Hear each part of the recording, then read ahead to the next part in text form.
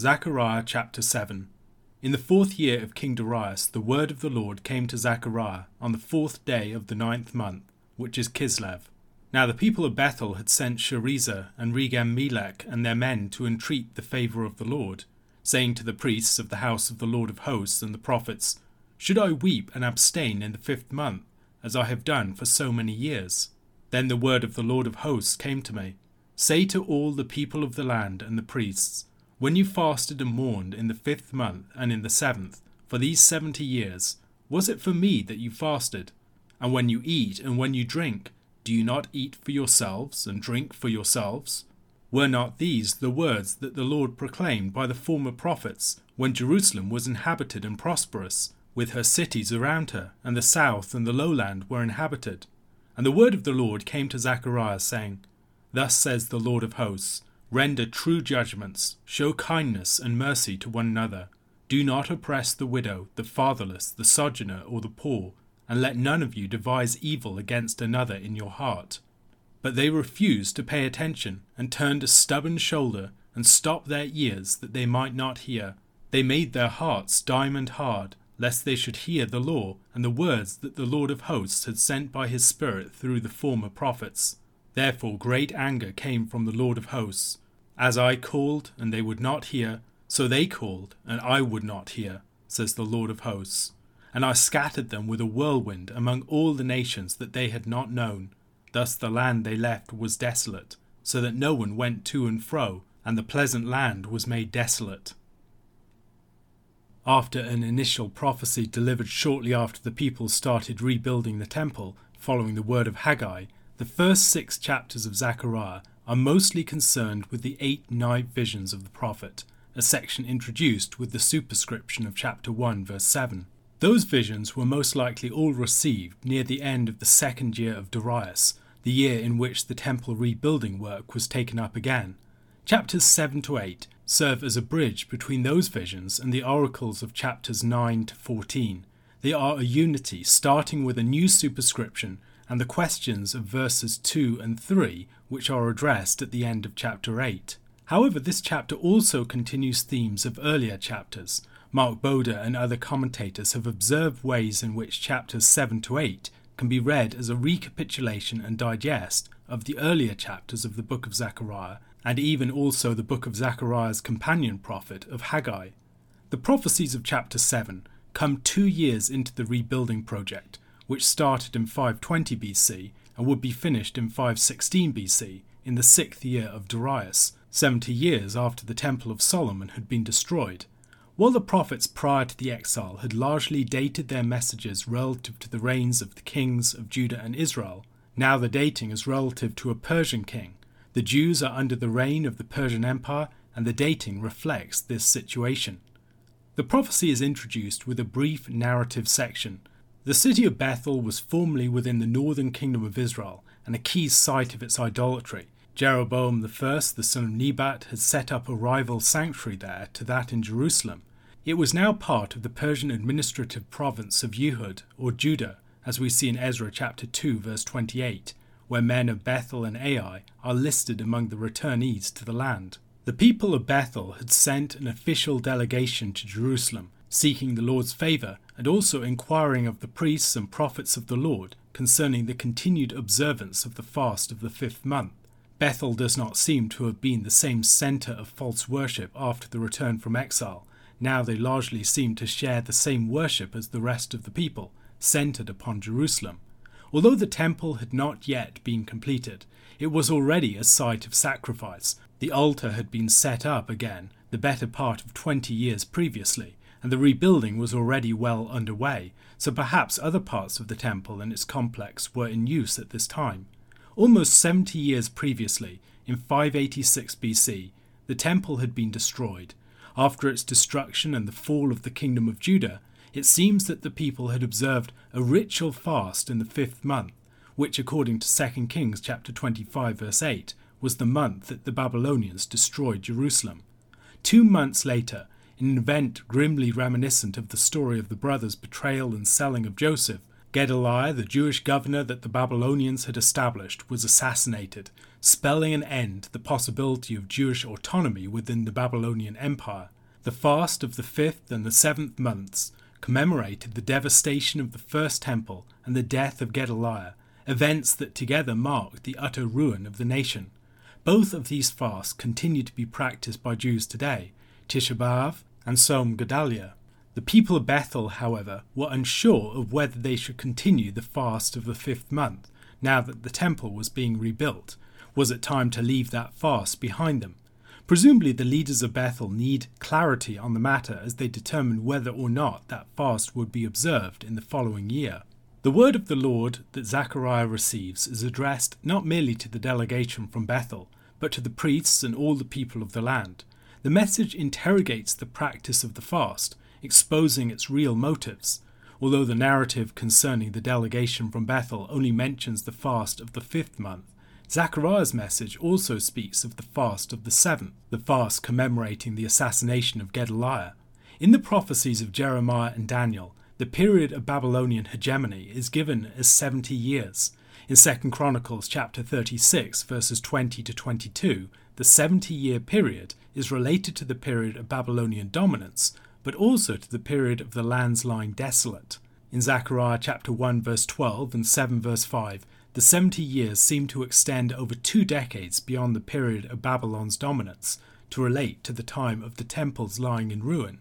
This period would end very shortly, as the temple would be completed in 516 BC, 70 years after its first destruction. The Lord wants the people to examine the motives that drive their fasting. In Isaiah chapter 58 verses 3 to 5, we find another example of the prophetic questioning of the practice of fasting that has bad motives or is otherwise unpleasing to God. Why have we fasted, and you see it not? Why have we humbled ourselves, and you take no knowledge of it? Behold, in the day of your fast you seek your own pleasure, and oppress all your workers. Behold, you fast only to quarrel and to fight, and to hit with a wicked fist. Fasting like yours this day will not make your voice to be heard on high. Is such the fast that I choose, a day for a person to humble himself? Is it to bow down his head like a reed, and to spread sackcloth and ashes under him? Will you call this a fast, and a day acceptable to the Lord? Zechariah's prophecy challenges the people to ask themselves whether their fasting was really a mourning of their sins, a turning away from their iniquity, and a setting of their whole hearts upon seeking the Lord and his mercy. Or was their fasting merely hypocritical, perhaps mourning the devastation that was the consequence of their sins, but not the sins themselves, nor truly addressing themselves to the Lord? Their fasting, the message implies, has been self-serving, as have their feasts. Their religious rituals mask the fact that their hearts are still not set upon the Lord. As a consequence, their religious rituals are illegitimate, and indeed offensive to the Lord. It is unclear whether verse 7 belongs more with the verses that immediately precede it, or those which follow. It might fit with either, highlighting the consistency of the word of the Lord through Zechariah with the messages delivered through the earlier prophets. Prior to the exile, during periods when Judah enjoyed a prosperous and independent existence in the land, the Lord had addressed Judah by his prophets, warning them of the importance of practice that was congruent with their profession and their religious performance, as we see in verses 5 to 6. Alternatively, if we take verse 7 in relation to the verses that follow, it underlines the consistency between the message of the Lord prior to the exile and now following the exile. Although verses 9 and 10 might initially be read as words addressed to the people after the exile, verses 11 and following focus primarily upon the response of the people prior to the exile and the way that the exile was a consequence of their rejection of the Lord's word. Looking back at places like Jeremiah chapter 7 verses 5 to 7, we can see what Zechariah is picking up upon here. For if you truly amend your ways and your deeds, if you truly execute justice one with another, if you do not oppress the sojourner, the fatherless, or the widow, or shed innocent blood in this place, and if you do not go after other gods to your own harm, then I will let you dwell in this place, in the land that I gave of old to your fathers forever. Judah had failed to respond properly to that word, and now the same word is addressed to them again, but now attended by the cautionary example of their fathers before them. The Lord's focus in this charge is particularly upon the need for justice within the life of the people and their society. The perversion of justice, especially in the case of the weakest and most vulnerable and dependent within the society, is frequently a matter for which the Lord condemns his people within the prophetic literature. The Lord is the guardian and defender of the widow, the fatherless, the sojourner, and the poor, marginal figures who depend heavily upon the justice, the mercy, and the kindness of the people in the society more broadly. Where they are mistreated, the Lord will act against their oppressors. The response of the people to the Lord's warning prior to the exile was stubborn refusal to listen. It wasn't as if it was hard to hear. The Lord sent many former prophets by his Spirit, each bearing the same message, but the people hardened their hearts against him, preparing themselves for judgment as a result, and provoking the Lord's wrath. For their refusal to hear, they received poetic justice. The Lord called to them by his prophets, and they refused to hear. So when they call upon him, he will refuse to hear. The Lord then came like a whirlwind upon them, scattering them among the nations, devastating and desolating the land that he had given them. A question to consider. Where else in the scriptures would we go to find teaching concerning appropriate fasting? Matthew 19 verse 16 to chapter 20 verse 16. And behold, a man came up to him, saying, Teacher, what good deed must I do to have eternal life? And he said to him, Why do you ask me about what is good? There is only one who is good. If you would enter life, keep the commandments. He said to him, Which ones? And Jesus said, You shall not murder, you shall not commit adultery, you shall not steal, you shall not bear false witness, honor your father and mother, and you shall love your neighbor as yourself. The young man said to him, All these I have kept. What do I still lack? Jesus said to him, If you would be perfect, go, sell what you possess, and give to the poor, and you will have treasure in heaven, and come, follow me. When the young man heard this, he went away sorrowful, for he had great possessions. And Jesus said to his disciples, Truly I say to you, only with difficulty will a rich person enter the kingdom of heaven. Again, I tell you, it is easier for a camel to go through the eye of a needle than for a rich person to enter the kingdom of God. When the disciples heard this, they were greatly astonished, saying, Who then can be saved? But Jesus looked at them and said, With man this is impossible, but with God all things are possible. Then Peter said in reply, See, we have left everything and followed you. What then will we have? Jesus said to them, Truly I say to you, in the new world, when the Son of Man will sit on his glorious throne, you who have followed me will also sit on 12 thrones, judging the 12 tribes of Israel. And anyone who has left houses or brothers, or sisters or father or mother, or children or lands, for my name's sake, will receive 100-fold, and will inherit eternal life. But many who are first will be last, and the last first. For the kingdom of heaven is like a master of a house, who went out early in the morning to hire labourers for his vineyard. After agreeing with the labourers for a denarius a day, he sent them into his vineyard. And going out about the 3rd hour, he saw others standing idle in the marketplace. And to them he said, You go into the vineyard too, and whatever is right I will give you. So they went. Going out again about the 6th hour and the 9th hour, he did the same. And about the 11th hour he went out and found others standing. And he said to them, Why do you stand here idle all day? They said to him, Because no one has hired us. He said to them, You go into the vineyard too. And when evening came, the owner of the vineyard said to his foreman, Call the labourers and pay them their wages, beginning with the last, up to the first. And when those hired about the 11th hour came, each of them received a denarius. Now when those hired first came, they thought they would receive more, but each of them also received a denarius. And on receiving it, they grumbled at the master of the house, saying, These last worked only 1 hour, and you have made them equal to us who have borne the burden of the day and the scorching heat. But he replied to one of them, Friend, I am doing you no wrong. Did you not agree with me for a denarius? Take what belongs to you and go. I choose to give to this last worker as I give to you. Am I not allowed to do what I choose with what belongs to me? Or do you begrudge my generosity? So the last will be first, and the first last." The end of Matthew chapter 19 to the beginning of chapter 20 focuses upon Jesus' response to a young man asking what good thing he must do to obtain eternal life. This man is a rich man, and he turns out to be unwilling to follow Christ at the expense of his riches. Peter Leithart has observed that this passage is divided into two sections, one beginning and ending with a reference to eternal life. In verse 16, the young man asks about what he must do to have eternal life, and in verse 29, we're told that they will inherit eternal life. The second part involves a discussion of the first being last and the last first.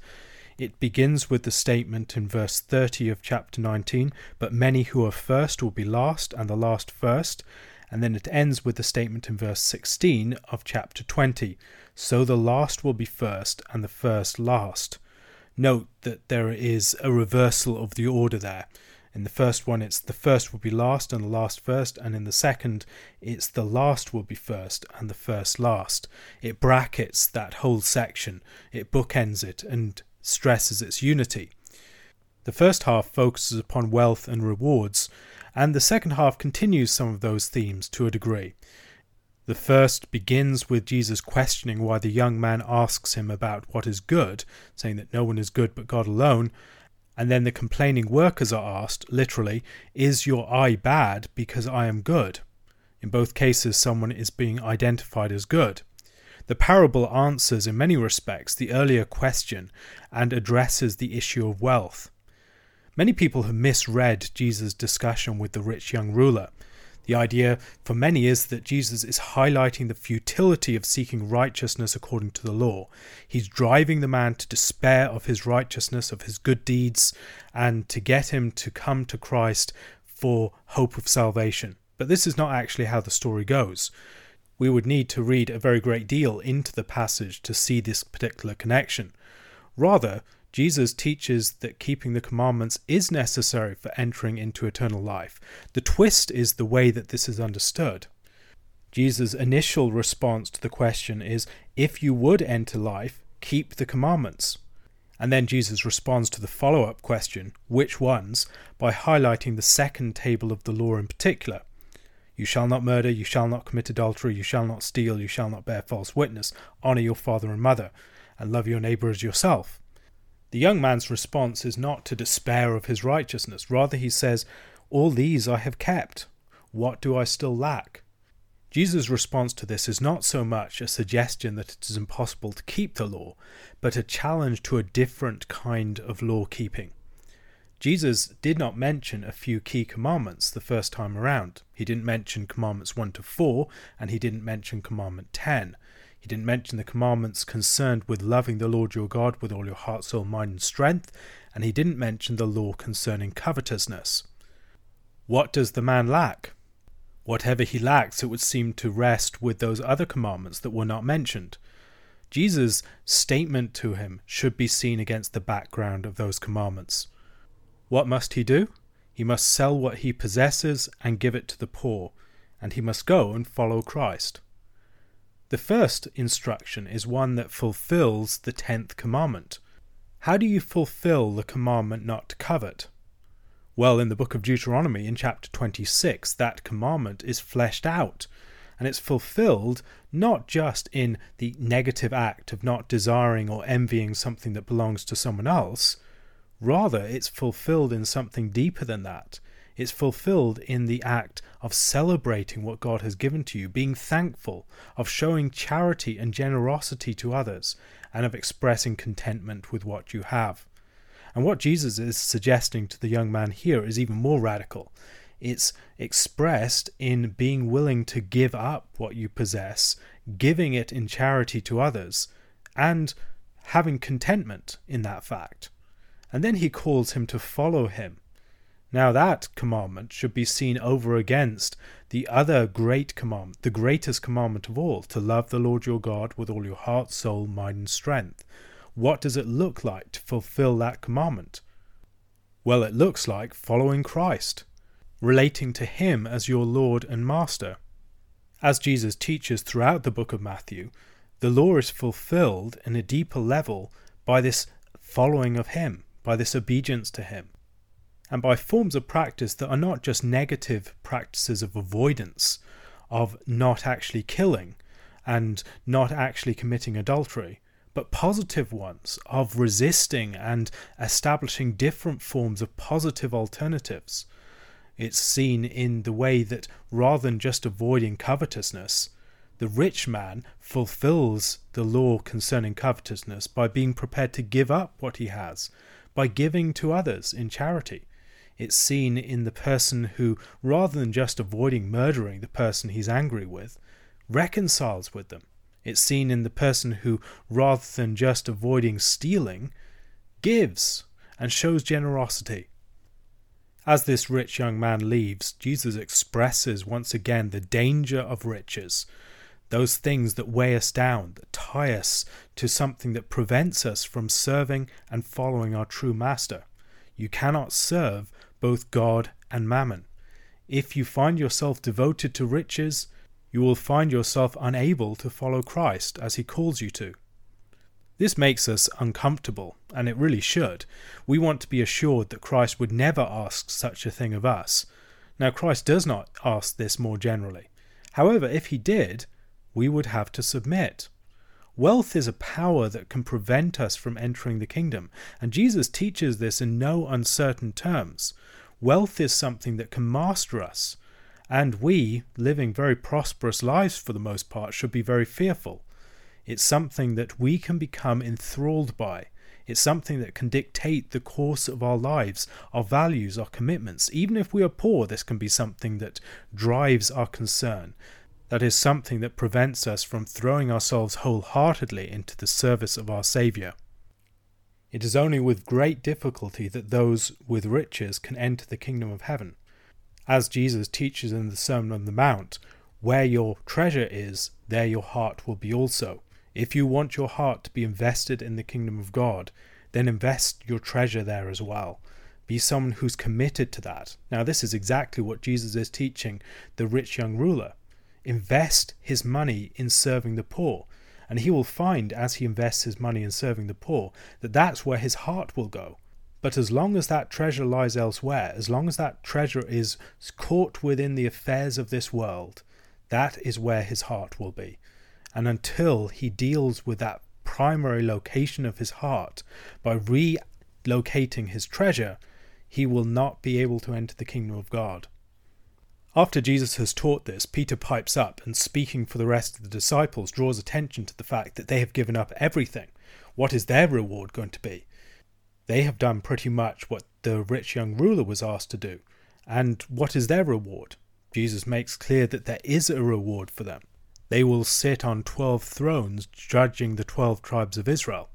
The 12 will exert authority within the kingdom. Now, Judas is among them at this point, but it's referring to the 12 as a group. And Jesus extends the statement to say that everyone who has left houses or brothers or sisters or father or mother or children or lands for his name's sake will receive 100-fold and inherit eternal life. Here Jesus presents something of an answer to the original question of the rich young ruler, and it's seen in an act of renunciation. People must give up to enter the kingdom. They must give up all these things that they were formerly attached to, and that act of surrender is something that will lead to them inheriting eternal life. This is a terrifying teaching for us, but it should not be sugar-coated. We are called to renounce things, to deny ourselves, to take up our cross, to be those who are willing to be stripped of all our possessions, our attachments, in order to enter into the kingdom.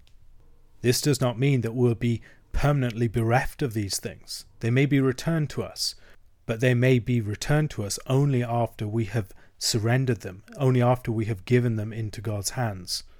Those who want to save their lives will have to lose them. And following on from this discussion of rewards, Jesus goes into a parable bracketed in statements about the first being last and the last first. This parable of the workers on the vineyard is one that has a number of different stages to it. As we're going through it, we naturally sympathize with those who are called first. And as they are being paid at the end of the day, it starts with the last people to be called, the last people to be commissioned to work on the vineyard, and then gradually moves to the payment of those who came to the vineyard first. And they're scandalized because they do not get anything more than those who came last. And we can often feel scandalized for them too. One of our basic moral instincts is equal pay for equal work, and yet they do not receive equal pay for equal work. Those who worked for a long time receive much the same pay as the people who worked just for a couple of hours. How does this parable relate to what has gone before? Well, perhaps we could relate it to the rich young ruler and the disciples. The rich young ruler is someone who observes the path of the law in many ways.